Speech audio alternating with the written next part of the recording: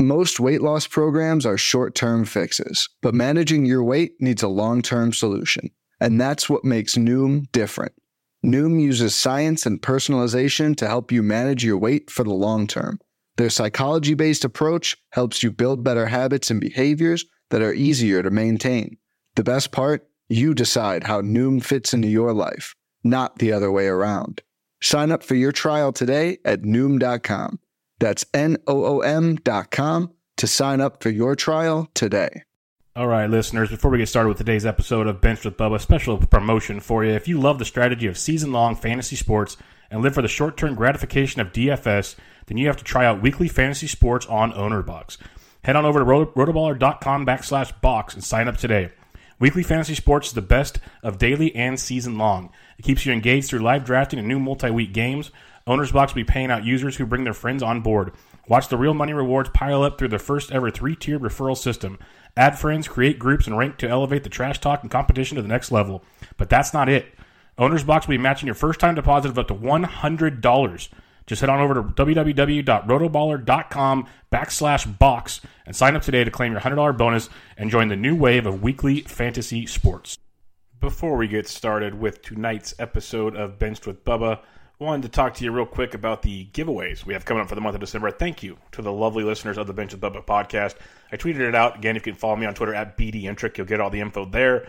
But if you give a rate and review on iTunes of this podcast, you'll be entered into a drawing to win a handful of prizes from Baseball HQ, Pitcher List, SP Streamer, our guest Derek Rhoads, and much, much more. Tweeted it all out over there on my Twitter handle. Just a rate review on iTunes goes a long, long way to help me out on this podcast.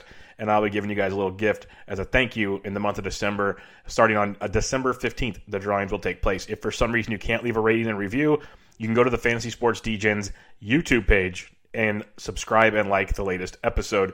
So if you can do one of those two things, that would be great. Let me know you did it on Twitter at BDintric, and we'll get you in the drawing. Now, enjoy episode 325 of Benched with Bubba.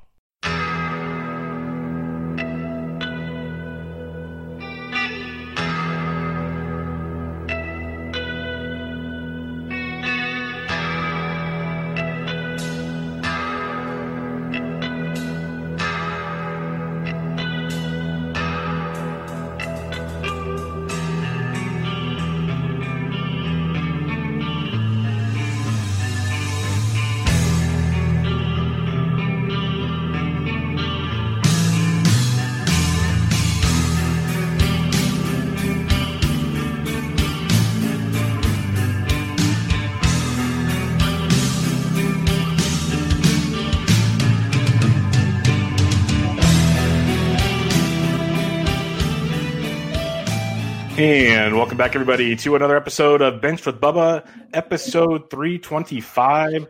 We got a good one, first-timer on our show. He's been all over the podcast world of late, though, everywhere. Like, I thought I was, being cool and sly about the situation, but no, everyone's on the ball on this one.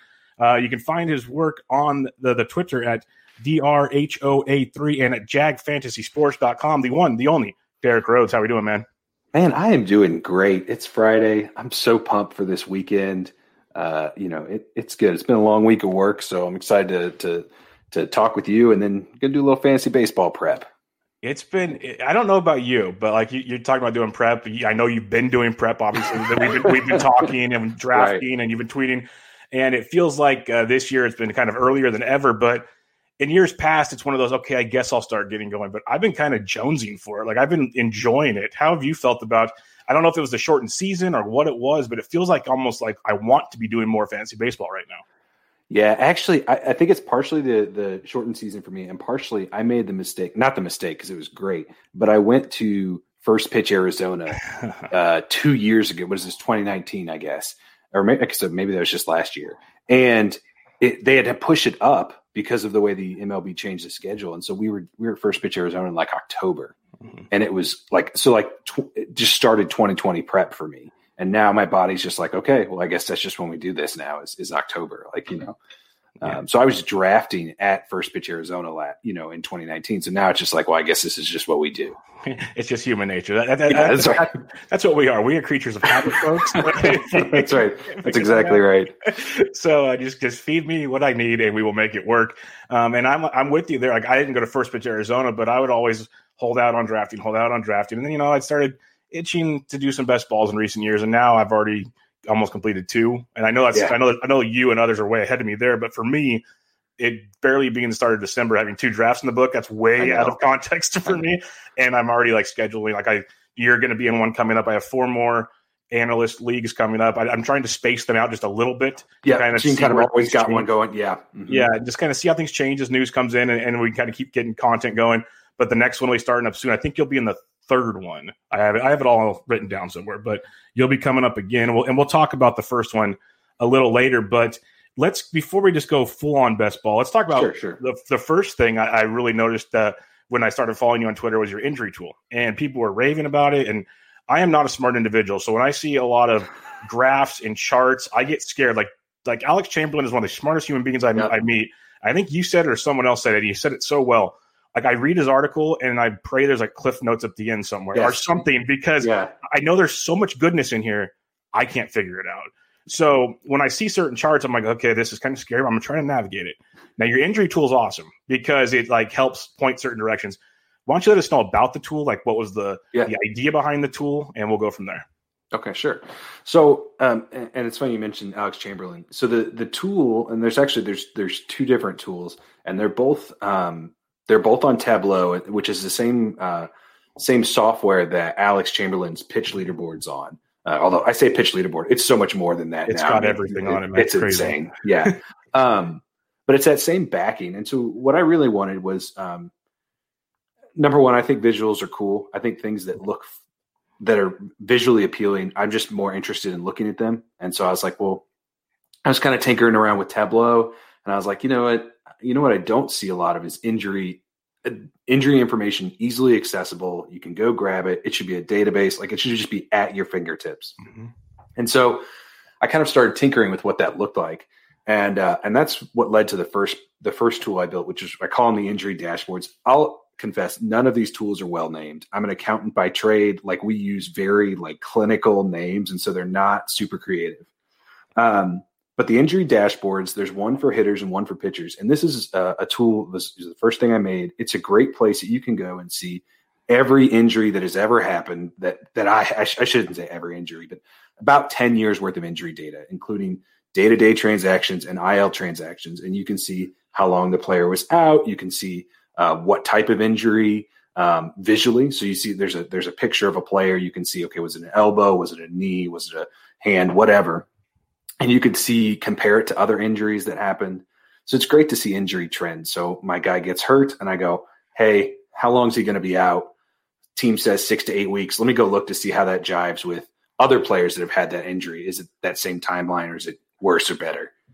So that's really good for broad injury strokes. The second injury tool, and this was just released this year, I call it the injury timeline tool. And this is more for specific players. So, I want to go look at Steven Strasburg's injury history, and I can go see in a kind of calendar type format. I can actually see how his injuries have happened across the seasons. And I did that because I wanted it for off-season prep. I thought it'd be a really good tool as I'm looking at individual players. And so that one's really great for right now for his team, as people are starting to do their prep. They want to kind of start to understand maybe some injury risk, just at least get an idea of what a player's injury history is. That one's a really good one for that. And that also was the first time I started including some stats. So it has some pitcher fastball velocity. It's got max EV for hitters, just to try and kind of start to put injuries, kind of piece them together with how they relate to the stats players make, right? Because we know that it has an effect, even if we can't always quantify it and get down to the number that it affects it. So yeah, those are the 2 tools right now. I think obviously they're awesome, but I think it's a couple things I want to touch on is I like the idea of just I can search a name, because you don't know how many times I write an article and I'm like, okay, I know he was hurt last year. When did he get hurt? How many times was he hurt? And I'm Googling, so-and-so's injuries from 2 and 20. It's and to get that information should be so simple, but it is really not. It's ridiculous how difficult it is. So the fact I can go to your little deal and just go boom, boom, and it's all right here is amazing. That helps me out light years, and I know I'm not the only one there. No. Yeah, and then I love the concept of you integrating stats because it's like, okay, the hamate bone. We all know guys lose power unless you're metal. So Right. like, okay, this is how it works. Apparently he breaks the rules, right? Yeah, he breaks the rules. But like, hamstring injuries, calf injuries, ankles, guys with speed, how does that affect them? Obviously, it slows them down, but how much? Maybe guys are different. And it's like, it's a really cool concept. So we're not just, I know it's easy as an analyst and everything to be just like, okay, so-and-so is here. Or like you said, when a diagnosis comes, okay, it's 4 to 6 weeks. Well, some guys recover fast, some guys don't. Like that could change. And that'll make your decision on, hey, do I drop this guy or what am I doing here? I know we'll talk best ball where none of this matters, but in the grand scheme of things, if you're paying a lot of money to be in a league, you can't hold on to dead weight. And so a tool like this helps a lot. So you're adding stats to it. Where do you envision this thing completely going? Like, what do you want it all encompassing? Do you want to like have Alex Chamberlain's have a baby with yours, or like what's your plan here? I'm not exactly sure. I do know that I would like to take it, and I was talking with somebody on Twitter about this the other day. But like one of the challenges with injuries, and Jeff Zimmerman has done a ton of research on injuries, and a big problem is, number one, our sample sizes are rarely big enough to like make actionable decisions on. And to get our sample sizes big enough, we have to start becoming more vague about what type of injury. You can't go, okay, well, I want to look at knee injuries, and you go, okay, well, what kind of knee injury? And you start whittling it down, and it's like, well, am I getting information that's helpful?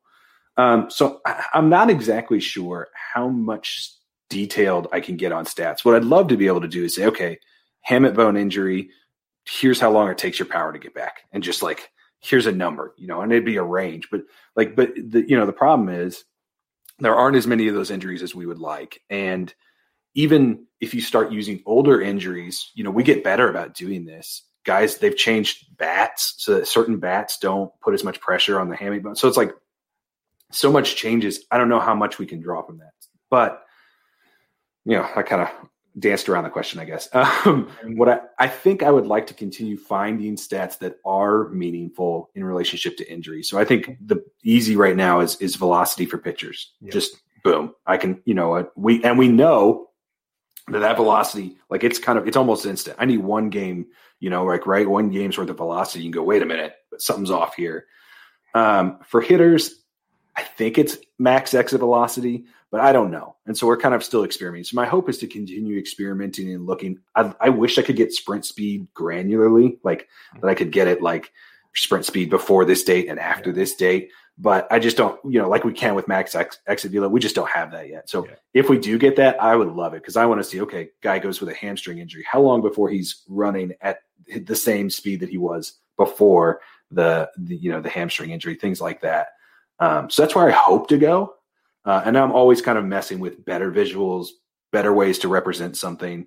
I'd like to create some more better baselines, the average hamstring injury is this. Like, I'd like to create some more, better guides around that, so it's not as manual of a process. But all of it is also trying to balance time spent with benefit. So if I'm doing something, I want to make sure that it's going to be very useful to a lot of people. So it's always a balancing act. Yeah, no, that's the biggest thing about this is if I'm going to put all the time into it, right, there better be a payoff. I know some might think it sounds silly, but if you do it enough, it gets a little old real quick when the payoff isn't there. Like, real quick. Yeah, especially because this is free, right? Yeah, I mean, it's just like a podcast, right? I mean, you're just putting this out there for the world, and so you want to know that it's benefit. You're getting that kind of payout. Exactly, that's the whole concept behind it. So it'll be interesting. I'm looking forward to seeing where it goes, because it's a cool concept, because the discussion of injuries has become more prominent in recent years as information becomes available. Right. And that's just kind of how the whole injuries, non-injuries, anything on a StatCast page, you name it, the more data we get, the more we can analyze things and go. And injuries is a very valuable part of that, as you mentioned. So you kind of hit the floor running with that. You mentioned Zimmerman has done a lot of great work in documenting stuff, but you've kind of put it into visual, because I'm with you.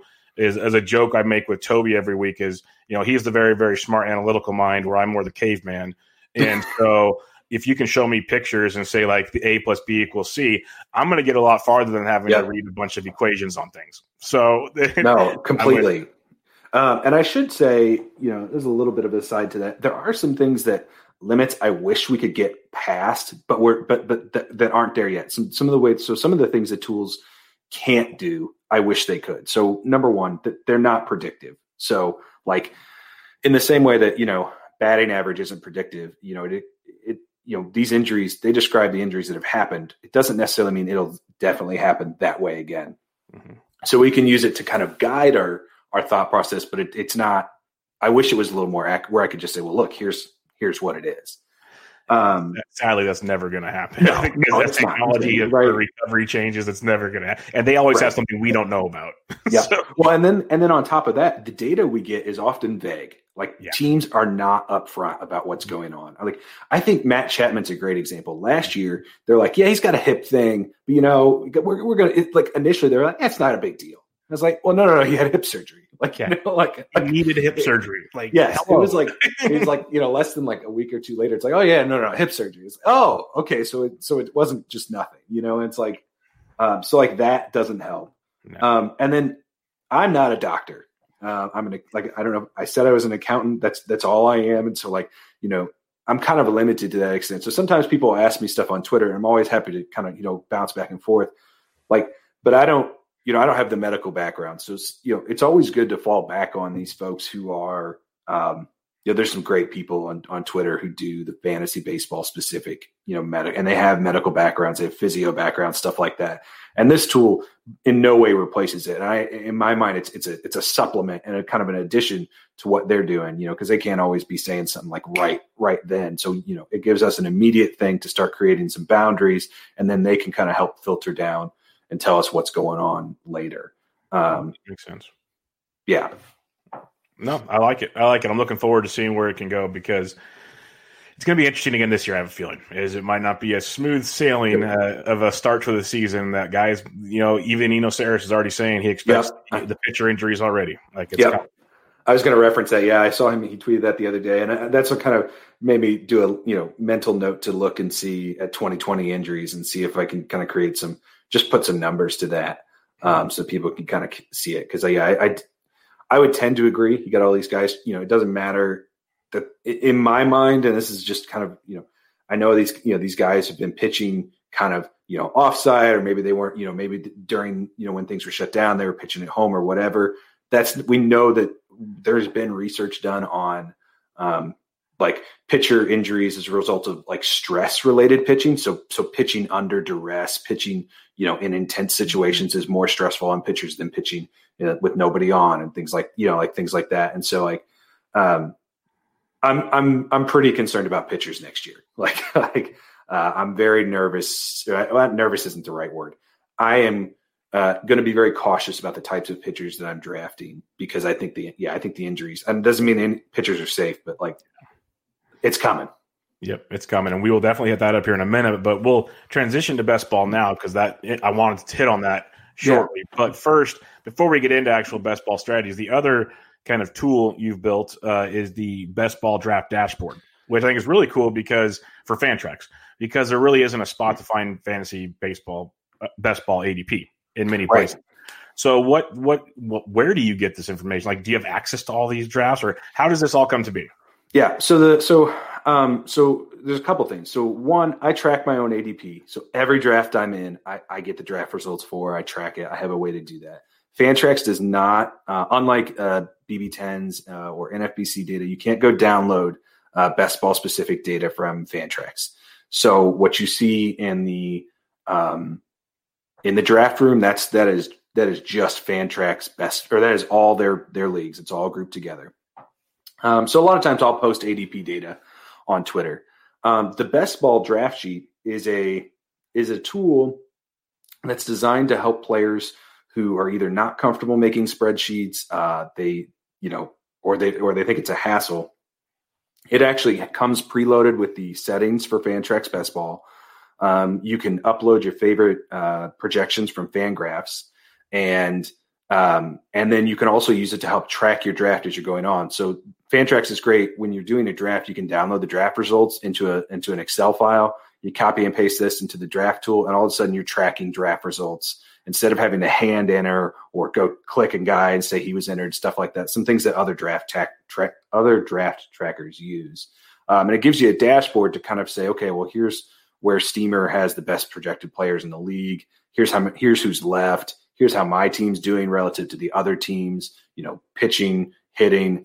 It also gives you the ability to add custom projections if you disagree with Steamer, things like that. So it's really just designed to be cheap. It's $5.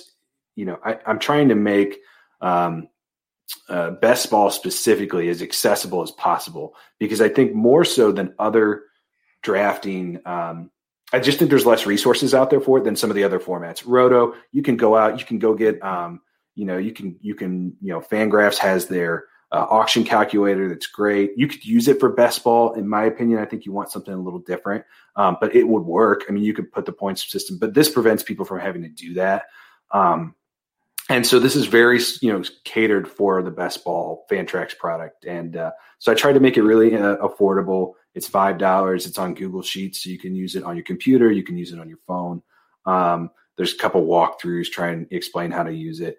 Just so if somebody's like, hey, I've never done a best ball before, I'm not sure how these players are, for $5, you can just kind of pick up and run with this, and you at least get an idea of where players are, and it will help you organize and track your draft as you're moving along. And I'd highly recommend it, obviously, because it's a great tool, and Derek's a good guy, but he's very smart when it comes to best ball. And the one thing I've learned starting best balls in recent years, and I'm still learning as I do drafts, that's the fun part about each draft to draft, seeing things and the player pools and all that. The point system is not your normal Roto system. No. So it'll throw you. I remember last year, the year before I did my first one, and I'm drafting away, and I'm seeing certain guys go off the board. I'm like, that's weird. And then all of a sudden I see my roster at the end, and I'm like, oh no. This is the problem. It's a big problem. So yeah, it's a different animal. Some guys have much more value. Some guys do not. So it changes things. Also with Fantrax, and I want to get your thoughts on this. Yeah. One thing that bugs me, like the NFBC, I talked to Brian Seymour about it. The NFBC format's amazing. Like the draft room. Oh, it's a beautiful draft room. Everything's great.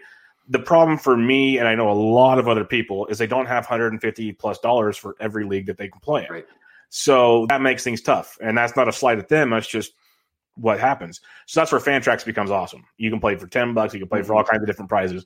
But the NFBC 50s, I'm doing those. They're draft and hold, so they're not best ball. Right. But the where I'm going with this is in the NFBCs, you have like middle infield, corner infield, you have utilities, all these other deals. Where Fantrax is like first base, second base, and it's very like on NFBC, you still have guys with multi-position eligibility. But Fantrax, it's like, nope, they have one position. Yeah. And so when you're a guy like me who plays a ton of Roto, and I'm like, okay, I like these guys because I know I can be flexible here and blah, blah, blah. And then you sit there and go, oh no, they only rate here. And that really burns you. So how do you go about that? Like, do you wish Fantrax would change that? Selfishly, no, because I'm there's an advantage for you, probably. I'm used to it. Actually, the biggest reason is I like to do a lot of analysis, and if you follow me on Twitter, you're probably already tired of it. I post a lot of like funky things about these leagues because they're single eligibility. They're really easy to actually just like recalculate these leagues. I can, I actually have databases where I actually track the scoring myself for these leagues. Because they're single positions, you can do it. When you start adding multi-positions, it takes a smarter programmer than me to do it.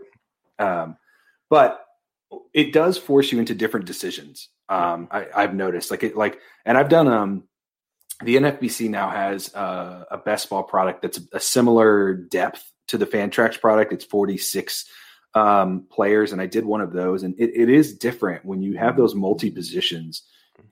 You're just not forced into the same decisions that you are in Fantrax. So I kind of like it, but it is one of those things, like it takes a little bit of getting used to, because I think when you're drafting in with multi-position, especially this year, I don't feel like there is any position where you're like, oh, there's not enough depth at this position. Like there's positions I like more than others, but but it's not a depth. In Fantrax, like there's some positions where you're like, whew, this one.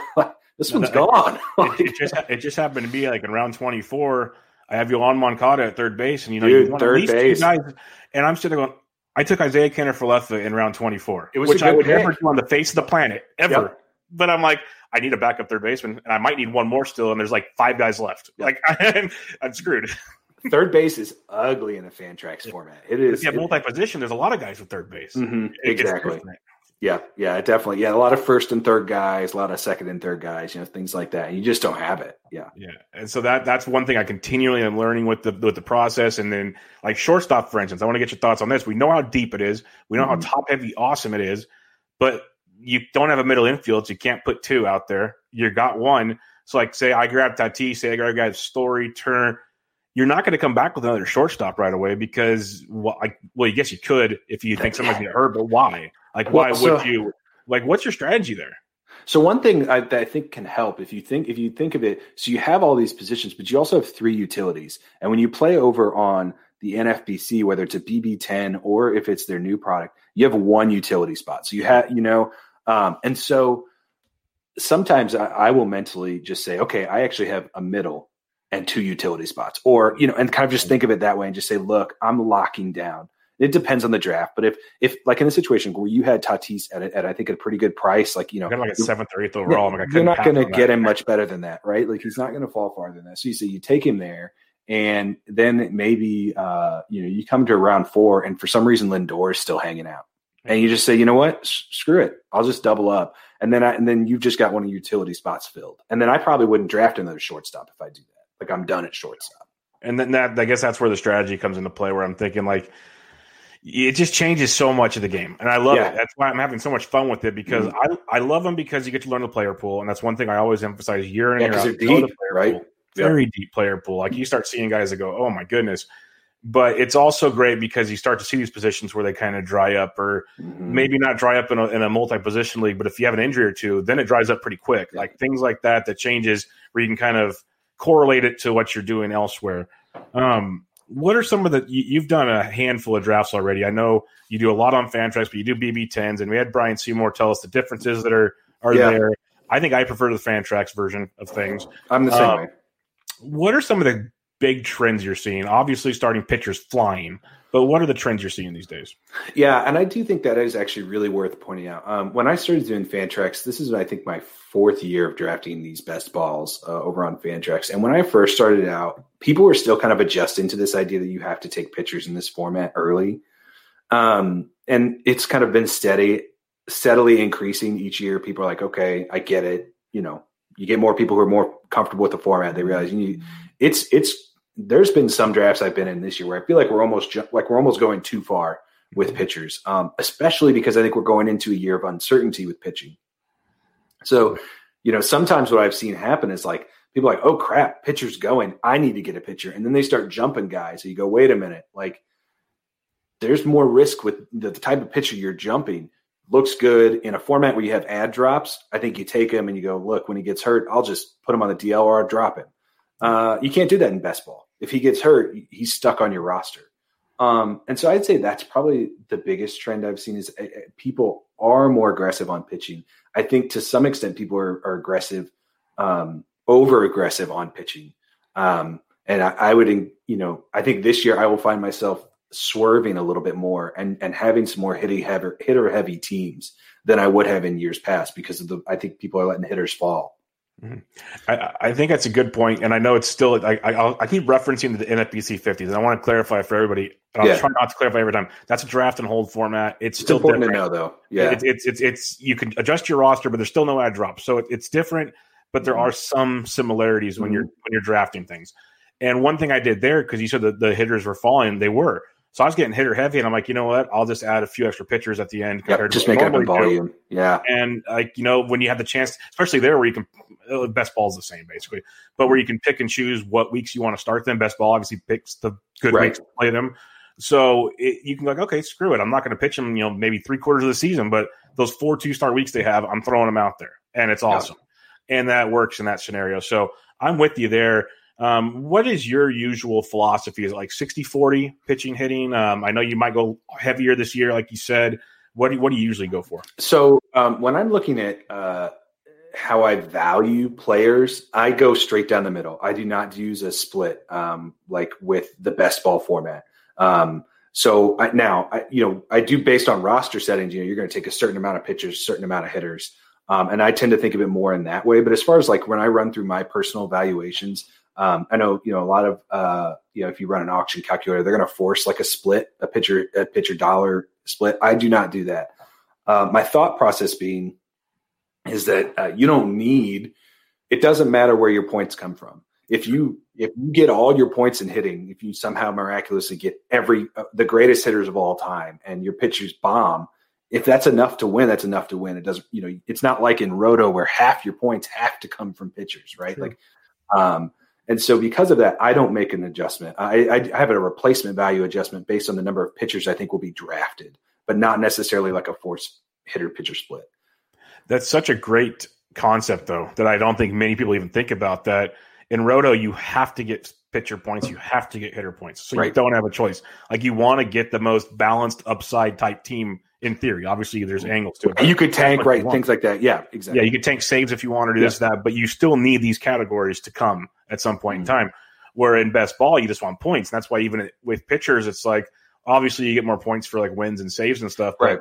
Hey, if you get a great setup man, like Devin Williams, who strikes out 50 guys in 20-something innings, he's going to get you a bunch of points. And, you got him around 49 probably last year or something. Yeah, so, unfortunately, you're not getting him in 49 this year. No, I think I took him in our draft, I think. Yeah. And I'm going to I'll look real quick here. I got him at round 14. I thought that fell farther than I thought he would. I thought he'd go earlier. I was going to look up what his ADP was in the drafts I've been, but he's definitely like people aren't sleeping on him. He's going. Well, because if they trade Hader, he's going to walk right into that save situation. Yeah, and I think even more than that, I think people are recognizing that he can have some even if Hader doesn't get traded, he's not a nothing. Yeah, I was going to try and tap dance while I pull this up. I'm not going to do it. He's still going to get you something. Yeah. And he's going to get a lot of appearances. He's not going to be like a, here and there guy. He's probably going to pitch 3 to 4 times a week. And he's right. So he's going to get his.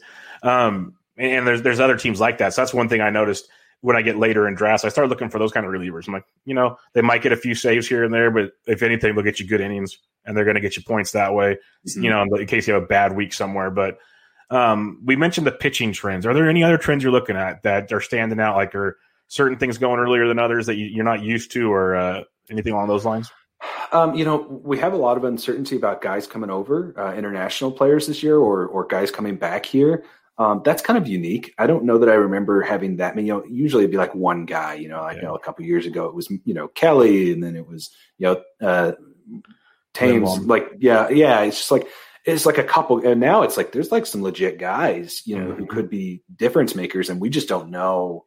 We think they're coming over. We think that's all going to happen. So I think that's actually a little unique. There's a little more uncertainty, and then coupled with that, you have the uncertainty around prospects. So I think normally we would have a really good idea of when these guys are going to come up. And I don't know. I feel much less confident this year than I have in years past. Yeah, and you're seeing it in the ADP, So if you look at, I don't have it with me, the 2018, is that the year that Acuna came up? I think so, yes. 18. Yeah. So people were drafting him in the top 10 rounds. He was being aggressively drafted. And I think Wander Franco, even though he's not the same type of player, he's that level of skill. Mm-hmm. People aren't drafting him there, right? Mm-hmm. I mean, we just don't know. And some of that's the Rays, but I think some of it is we just don't know. We have one less year of data than we normally have. So I think those are both kind of unique to this season, this lack of minor league season that we had. Now, when it comes to that, because obviously these prospects, you don't know when they're going to come up. These foreign players, you don't know where they're going to sign, if they're going to sign. So many question marks. So let's just group it together. Players with question marks. How aggressive are you, or do you just completely cross them off your draft list? Everyone's got a price. So if guys fall, you obviously are going to try and take them. But are there certain guys where you're like, you know what, where their ADP's at, there's no way I'm drafting these kind of guys? So I have not drafted prospects. So I will probably not own a single share of Franco. I will not own some of these other guys that are getting drafted. They just won't be on my roster. One exception If the guys played last year, like if they played in the playoffs, if they got a cup of coffee, like I probably will keep those guys kind of, because that just to me shows a team willing to let them. Like a Kirilloff, maybe. Kirilloff is a great example. Yeah, like he's a guy who and they just got rid of Rosario, so it's like, okay, we're kind of opening the door, folks. Yeah, that's what it kind of seems like. So that's a guy where I think it's a little bit different. But most of these other prospects, I'm not going to touch them, and if I miss out, like I miss out. That's just That's kind of how I am, even in like season longs, yearly. A guy's got to fall for me. Like I've never had Luis Robert. I've never like all these guys because as fun as they are, as great as they are, I play DFS. I'll play them in DFS. Like I'll have my fun there because there's just so much volatility. Where some guys are great at fantasy because they can take risks and then find ways to fix it. Yeah. I'm more of I want a really strong floor and then we'll go make things happen kind of guy. Yeah. And those guys don't give me that floor. He's going into it. Right. You mentioned Wander Franco. He's a very popular one. He's a little banged up now. The Rays are the Rays. I know Jason Collette came out recently saying they're not going to bring him up until he's eligible. Like they're just not going to. It's the Rays way. So then it comes down to, well, what's the season format going to look like? There's so many question marks with Franco. Like we never saw Kalinick last year when everyone kept saying we're going to see Jared Kalinick. It's a tough one. And if a 50-man roster, losing one guy shouldn't completely destroy your team. It shouldn't.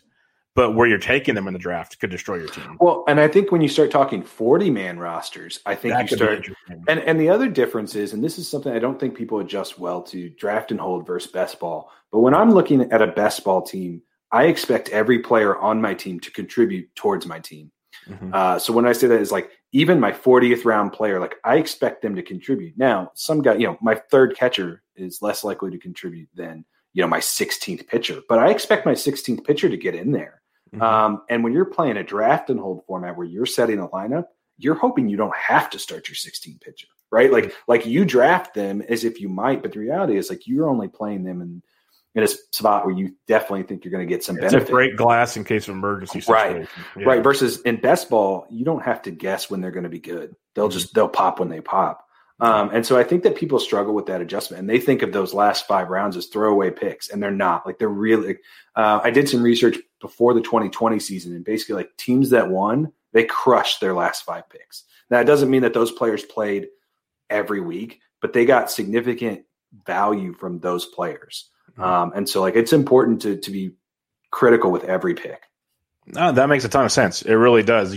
Every little bit you can get out of every position is going to go a long ways because you're going to have injuries along the way. You're going to have guys hit slumps. Even the best players hit a slump. So if you can have that one guy from each little spot chip in here and there, even if it's just a few points, it goes a long, long way. So I like that quite a bit. When you're looking at the current best ball format right now, looking at like say our league, or let's just have fun. It could be our league. It could be any of them you've done.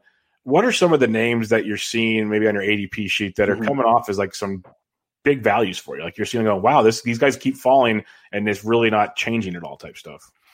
Yeah. So, and some of this you'll see is more my philosophy than it is anything else, but I tend to be looking not necessarily for the sexy picks as much as I am like the guys who I just think people are either misreading playing time or they're just not taking advantage of the upside of an older player who maybe, they could get hot, they could be, or just the fact that how much value consistency is, especially when you start talking later in the draft. So one guy I'm on now, I kind of broke these down into guys in the 300s and guys in the 400s. Okay. And I may be out on a limb on a couple of these. You may think I'm crazy. Oh, it'll be fun. Shogo Akiyama. Love it. In specifically in Fantrax, where it's an OBP based format, so you're getting points for your walks. You don't get points for doubles or triples, so you get points for hits and home runs. So guys like him, who maybe he's not going to hit a bunch of home runs, but I expect him to hit. And I think he will. He'll have a lot of singles. I think he has value, a similar value to a guy who would hit the same amount of like doubles or something like that. I think he's going to hit at the top of that order for a good chunk of the season. I think that they'll play around. They kind of move their lineup around a little bit. But he's a guy that I like, and I don't think last year, he's his first year in the league. He's adjusting, coming from another country. Like, I'm not going to look at last year and say that's who he is, especially, because I think he made improvements as the season went on. So he's a guy I'm getting a lot. Well, and he walked a ton last year. And especially, like you mentioned, he started off really slow. And then his second half, started putting him every day at the leadoff spot. He wasn't really platooning as much. He walked a ton, and he stole a lot of bags in those last 2 to 3 weeks.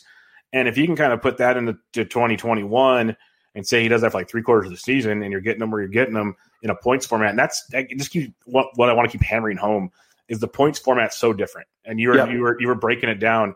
There's guys that really don't seem like they're sexy picks, but a Brandon Belt, he walks a ton. He drives and runs. He's not great, but you're going to get him really, really late. He's going to be your second or third first baseman. It's a guy that'll have some hot streaks that'll fill in. I've had him circled for a while in our league that, eventually I'm going to try to get him or someone along those lines. It's just one of those deals that there's certain players that go a lot better. I guess one thing they could say is you said it also, it's more of an OBP format. So when you're doing your projections, even if you're on, like you said, Fangraphs, auction calculator or whatever, make sure you make it an OBP format. Don't make it don't try to overcomplicate it. Just OBP, just go that route. It'll help you a ton. And Shogo's going at 375 ADP.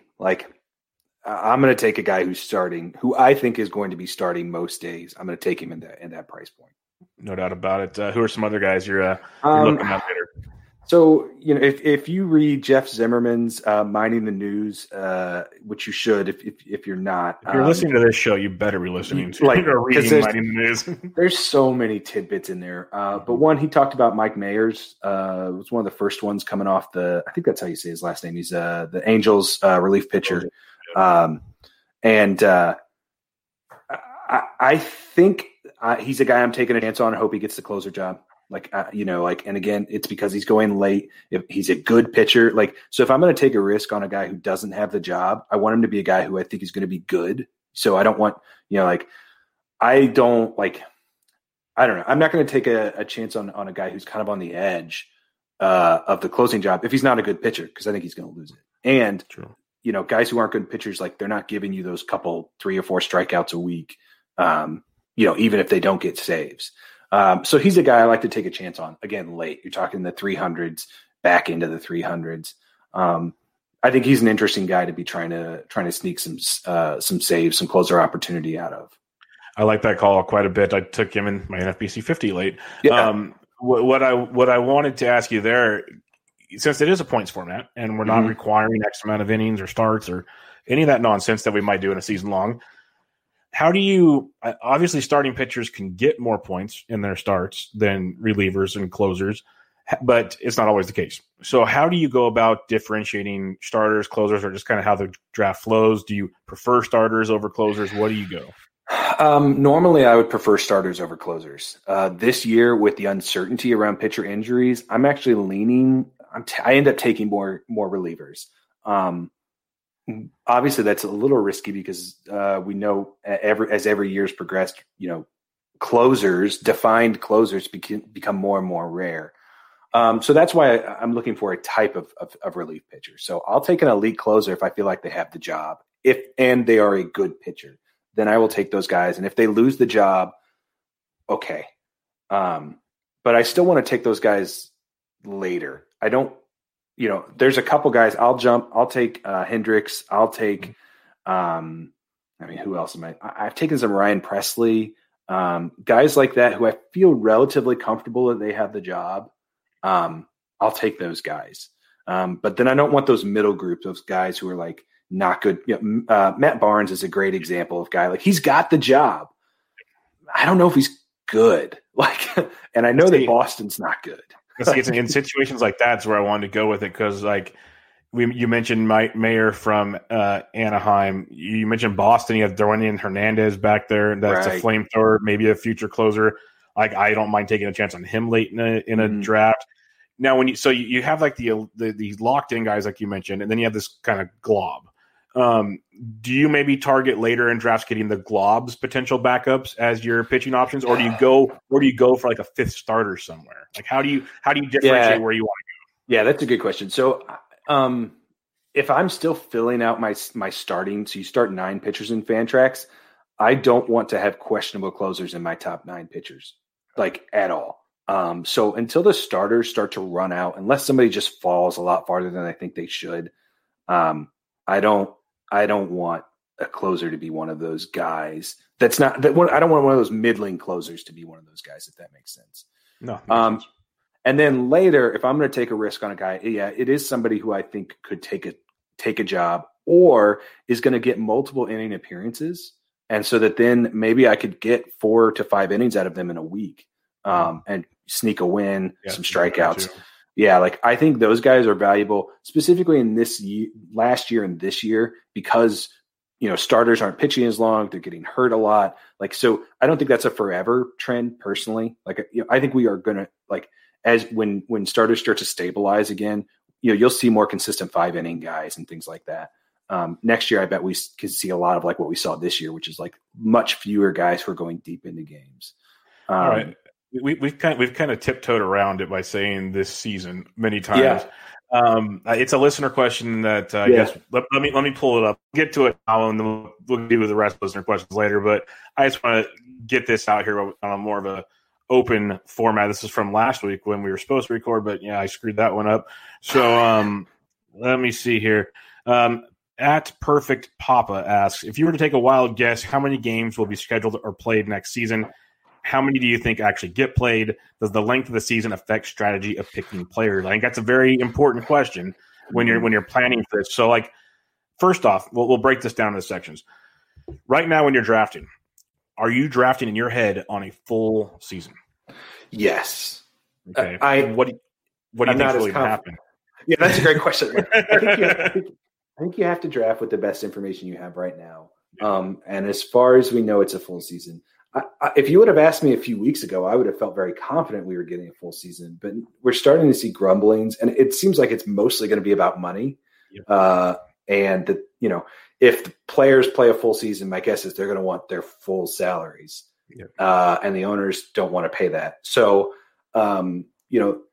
it seems like maybe that's what, I wonder if we see some type of abbreviated season, or maybe we see something in between, maybe we get full season, but it's like a shortened schedule. So we have the 7-inning doubleheaders back, or, I don't know, but it seems unlikely we're going to get 162 games normal season. Which I get, again, that's what it kind of just feels like they're talking about right now. Yeah, that's the feeling I have. Like, I'm with you. Like, a few weeks back, I was very calm. Like, spring training schedules are coming out. Right. I'm like, we're rolling. Like, it's going to happen. Like, I wasn't confident in like big people, like groups and stands. I'm still not confident in that. I'm like, we're going to play ball. Like, football, as goofy as it is, they're playing. NBA's rocking and rolling into their season. Yeah. Hockey's like, all these things are working, and it always comes back to, I've said it even last year, if these guys want to play, they will stay safe and make it work. Like, that's just, it comes down to that. That's the grand scheme of it. But now, like you're saying, it's really depressing, kind of how it was last year. It comes down to money every stinking time. When these guys make billions of dollars every year and you took one hit, I'm sorry. Like, really plan better. You're an accountant. Basically, like, shouldn't you have like a program here so you don't lose everything in 1 year when you're an owner of a baseball team? But it's going to be interesting. I'm thinking 130-ish, 140 is probably more relevant. Like, they'll wait for all the vaccines to come out. They'll do all, because by then, if you think 130-ish or so, that's like a June-ish start. Right. You think all the vaccines have hopefully been out by March or April. At least right. They're starting to get out. Yep. Yeah. So then you can start seeing like the CDC or someone going, okay, you can have like a third of your stadium, or you could have a half. Right. And then the owners start saying, okay, we can make a little money. We can pay. Like, then it starts to kind of make everybody happy. That's where I see it going. And I think the way that affects you if you're drafting, the only thing I can come up with personally that I think it would affect is these guys who are recovering from long-term injuries. So if you're somebody who is interested in drafting Noah Syndergaard, Luis Severino, Sale, like, if you're the kind of person who's wanting to draft those guys, I'm not. I don't care how much of a season we have. I'm not drafting those guys. But it becomes more palatable when they're only going to miss 30 games or 40 games as opposed to 80 games or something like that. So then I think those kind of guys maybe become a little more interesting. But that's not a gamble I'm super interested in jumping on. But I do think that's the type of player that actually changes value in this context. No, I agree. That changed value for me last year for guys when we started drafting the second go around of drafts, not the first ones, but the second go around of drafts. I took a few more gambles on certain guys. Going, okay, they're going to be good, but I still would be kind of nervous on this full season and how it's going. on the flip side, we kind of talked about prospects earlier and foreign players. Mm-hmm. Well, we just saw a bunch of guys get non-tendered. Like we got the Rosarios, Mikael Franco actually came off a good year, who in points was actually decent. Like I had him circled. I was going to take him like 4 days ago. Then he gets non-tendered. I'm like, Isaiah Kinner-Falefa it is. Yeah. What are you doing with those guys? Because the talent level is really good, and you imagine they're going to sign, but they could sign in a platoon or something. So where are you going there? Yeah, I'm treating them all a little bit different. Rosario, wherever you were going to draft him before, I think you just take off a round maybe, because I doubt that whatever offense he goes to is probably not going to be as good as the offense he was in. That offense, I guess, wasn't going to be as good as it was last year probably either. But, so I might dip him a little bit. Schwarber, there's a chance he's in a platoon, which, in like a strict platoon where so you got to knock some of the playing time off there. So, for me, I'm going to watch. If those guys fall some, the talent didn't change. I think they will, I feel pretty confident they'll get jobs. I'm in on them. Yeah. Franco, I'm a little more nervous about. He had a good year, but he has to go to a bad team because a good team's not going to play him every day. At least I don't think so. I think that's something you have to worry about. If he signs with the Orioles, okay, I can live with that. If he signs with a team that is maybe not like at the height of their, competitive curve, then I think he's locked into a full-time job and he'll play most days, and you can be happy with that. That's why I was happy, when he was on the Royals. I thought that was a great spot for him because he's trying to kind of, bounce back, solidify himself as a player worth playing. And he's good. I don't want to take it away from, I think he's good, but I always worry about fringy-ish guys that could lose their jobs if they're on a competitive team. All right, and that'll kind of take another full circle approach here. I'm approaching the season as there's going to be a DH. I'm thinking they're using it as a bargaining tool with the players. Like, hey, you're not going to get it, but we'll give it to you if you give us this, because in the end, if you add the DH, it's 16 more jobs. Like it does so many things. Everybody has to, I don't understand. It seems like everybody wants this. Like nobody's like, as far as baseball, it doesn't seem like there's anybody in baseball who's like, we can't have this. So it's just that deal. And so I was, I wrote at first base and third base for the Black Book, and a lot of those guys played a boatload of games at designated hitter. Yeah. So if you start, say, for some weird reason, we don't get DH, well, guys we're drafting now could take some hits. Do you take that into consideration? Because I'm playing it like there's a DH, so I'm not, and I'm just going to get screwed if it happens. But how are you going about it? I'm playing it like there's going to be a DH. Okay. Thankfully, most of the guys I'm kind of eyeball that I tend to fall, like not too many of them would be slapped by it, but it does trickle down, right? Like Cincinnati's a great example, right? Like they have too many outfielders, and they're good. Like it's not that they're bad. And so it's like, if they don't have a DH, like where does Senzel definitely get a spot on the infield? Like, they've got Winker, Akiyama, Castellanos, like they have a lot of bodies. And so like, if they don't have the DH, that squinches everybody. So even if the player you're drafting isn't necessarily a guy who's a full-time DH, he might get some squish, kind of trickle down. But I'm personally going to just go ahead and assume that there's a DH. Yeah, I'm with you as well, and I'm hoping to get that figured out. It's going to be a long off season. So let's it hop seems into crazy that they haven't figured that out yet. It's just a stupid bargaining chip. It's really all it is, just politics. Let's get into some listener questions here from our buddy Brian Seymour at the Fantasy Best Ball exclusive podcast. Fantrax pitching gets super deep. ADP doesn't mean as much getting to pick 300. What do you look for in drafting pitching past this point? We kind of hit on it, but do you want to reiterate real quick? Yeah, because so I'm looking for good relievers who have a chance at saves, and I'm looking for bad starting pitchers who I think keep their jobs. So again, that's starting pitchers on bad teams. The Royals were a great spot for this in the past, because they just didn't care. I mean, these guys, they'd have, almost 5 ERAs and they'd get 180 innings. And it's like, okay, like in a best ball point format where you only are going to get their good starts, that's great. So guys at the tail end of bad rotations are a great spot for best ball pitchers. I like that quite a bit, and it's sneaky. It doesn't look good. No, it's not sexy. No one's going great pick. Danny Duffy was on every roster of mine the last 2 years. Danny Duffy for the last 4 rounds in ours, just going. I know he's going to give me paybacks throughout the season. He's not good, but or hasn't been good. No, right. And then I look at Chris Bubick going, later in the draft he will get points again. He has a job. Yep, exactly. It's crazy. You got to just turn the mindset off. At Zach Roto asks, he says, how many games played are you discounting for Senzel, Dahl, Haniger, and Buxton? Dahl now gone. Yeah. Or just rank them from most games played to least. So I will, if I remember, Buxton is going to be number one on that, which is crazy that you can make a list that I'm putting him as the number one in the playing time. And if you're somebody who adjusts projections for playing time, you have to adjust Buxton playing time.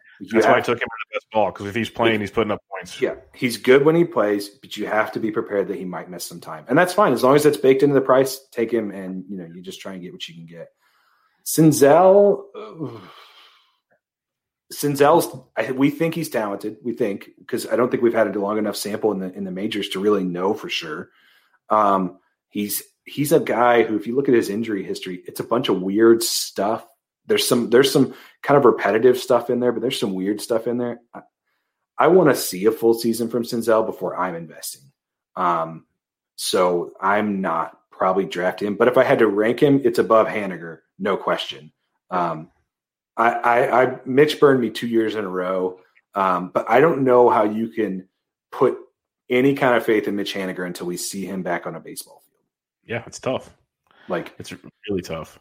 Because last year we were doing this going into, they were like, he's going to be fine. He's going to be ready by the time the season starts. We're all good. And then he never played.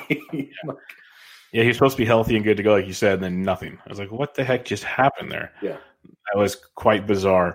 A couple more listener questions here. We got Adam Scott at AS Goldie asks, there are several players, Judge, Dahl again, Pollock.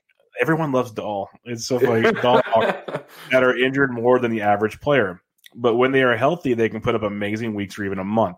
Is this player more valuable than a steady compiler like Goldschmidt? He usually avoids streaky players. So he's curious because he usually avoids them, but he's wondering, in a best ball format, because we know how good they can be when they're playing, are they more valuable than the kind of slow and steady plotter? So I look at, when I think streaky, I think performance streaky, not injury streaky. So when I think streaky, I think Alberto Mondesi. Right? Because he's a guy who's been really down and then just incredible. He's been a guy who runs. I think Justin Upton is another good example of a guy like this. Not as much as his brother was, but just runs. He's just a guy who as soon as you're ready to drop him, he just takes off and he's just so that's streaky to me. When I think of injury guys, I'm more saying, okay, as long as I don't have to pay Aaron Judge price. If I don't have to pay, 650 plate appearances of Aaron Judge, if I don't have to pay that price, I might consider him. But in my opinion, most people, he will not go far enough to reflect the amount of time I expect him to miss. There's always a few guys in every draft that still believes in guys. Yeah, and I think some of that's philosophy. There's always somebody who's saying, look, I want to take the talent, right? I'll just take the talent. I think Pollock is different because he's really reasonably priced player. I think he's a guy that if you say he's my, back into my starting outfield, maybe the number 6 guy on my team, 6th outfielder on my team, something like that, which I think that's about where he's going in these best balls.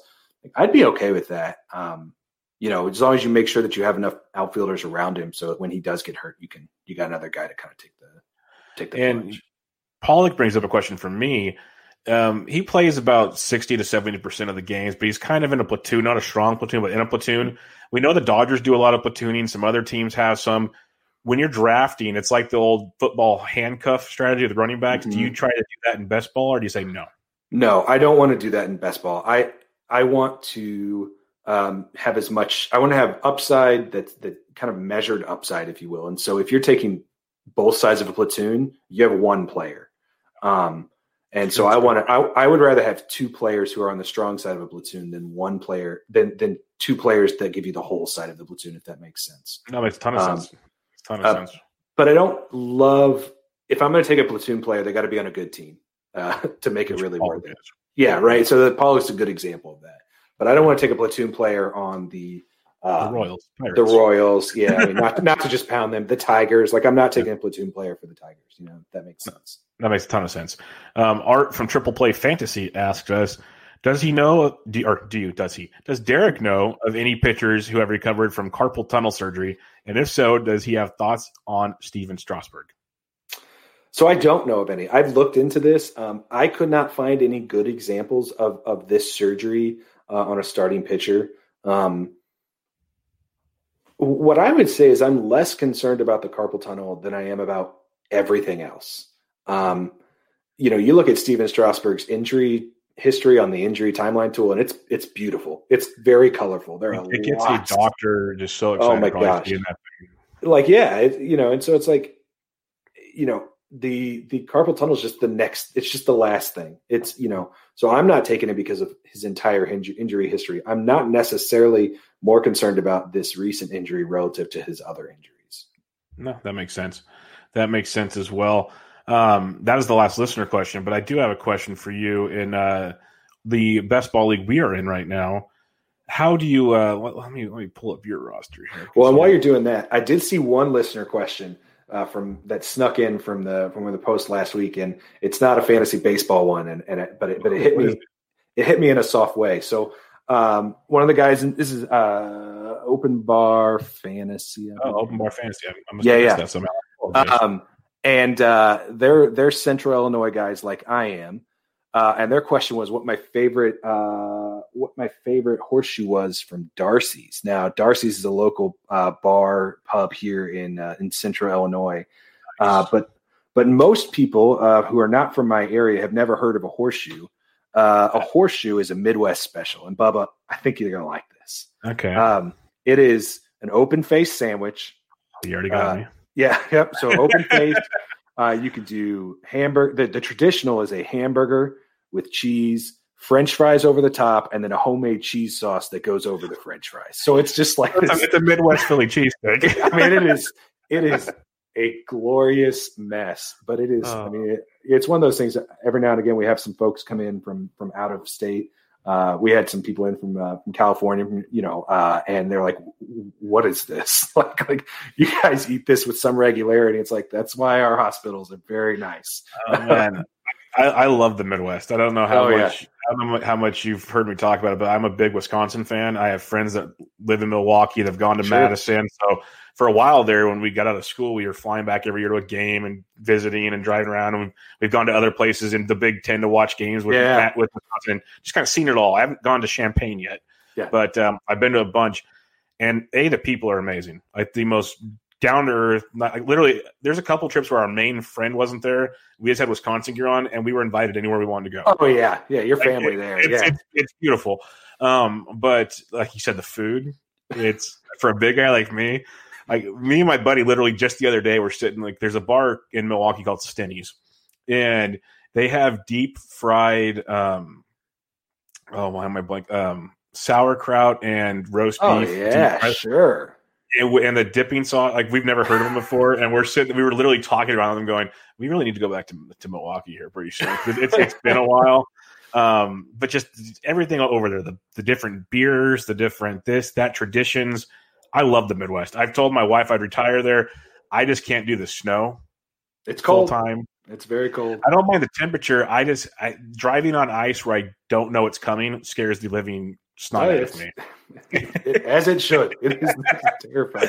Because I've been in those situations. I see my buddies' vehicles that live there, and it's just like I can't do it. I can't do it. Today was the first day we had frost on vehicles in my town, and I was like, "Oh no, it's really here."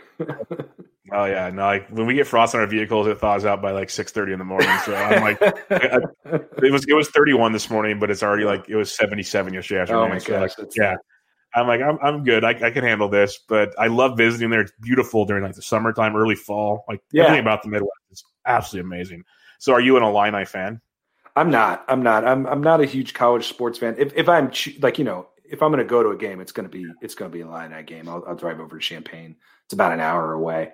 But much to the chagrin of my friends here, I am not an Illinois fan. So it's a constant annoyance for them. Well, then are you a Bears fan? I'm not. I'm a Packers fan. So yes. They love you there. They must love you in Illinois. That's right. I really and I don't like the Cardinals, and my area is kind of Cardinal Nation. So I really push all the buttons. Like that's outstanding. Like, I respect that so much. Yeah, that's I could sit here and talk to you about this forever now. Like I love everything about the Midwest, but the first time we went to Madison, we had to fly out on Sunday out of Milwaukee, and I'll never forget. We stopped at the bar next to the airport to grab lunch, and the sign said NFL Sunday Ticket. We're like, sweet, we'll go watch some games. And it says, watch all games here. So we're like, awesome. You walk in, every game had the Green Bay game on. Packers? Yeah, and every game had it on. And I remember my buddy walks up to the bar. Like, the guy that lives there laughed at us. He's like, don't even bother. And my buddy goes, oh, we'll try. The sign says it out front. So he walks up, and they go, sir, if you want, there's one in the corner over there. I'll put it on for you. Other than that, this is like if Green Bay's not playing, you're fine. Otherwise, this is it. Any game that you want, as long as it's the Packers. Have you been to Lambeau? I have been a couple of times. I've been very fortunate. Yeah, it's a blast. It is. We did that. That was probably one of the cool. Like, I'm a diehard baseball fan. Like baseball over everything for me. But Lambeau is an experience. Like you park on people's front lawns. It's nuts. Like it's the craziest thing you've ever seen. Yeah. But we'll wrap it up with that. Plug away on everything you got again, and we'll go from there. Yeah. So you can find me. Twitter's where you'll see a lot of my stuff. That's DRHOA3 on Twitter. Jag Fantasy Sports is where the tools, the injury tools reside. Those are free, available to everybody. If you're interested in the draft tool, that's over there on Jag Fantasy Sports too. Awesome. Yeah, it's awesome stuff. If you are doing the rating and reviewing contest right now on the podcast, I said that you could do that till the 15th. If you don't have iTunes for some reason, that is fine. You could go to the YouTube page and like and subscribe to the YouTube page. And I'm going to give away one of Derek's best ball tools. So go check that out. And Derek, thanks for joining me, man. I had a blast talking to you, and we will definitely do it again sometime. All right. Thanks, Bubba. I really appreciate it. No problem, everybody. This is Bench with Bubba, episode 325, talking best ball and injuries with Derek Rhoads. See you later.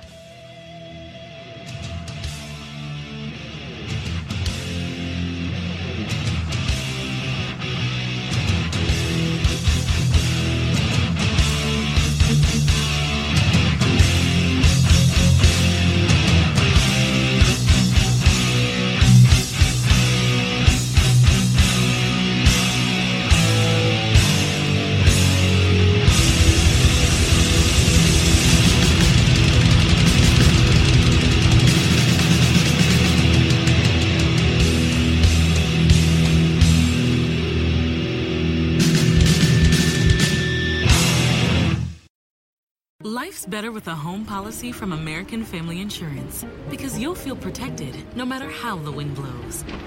All so you can keep enjoying the home of your dreams. And our expert agents can help you save up to 23% when you bundle home with auto.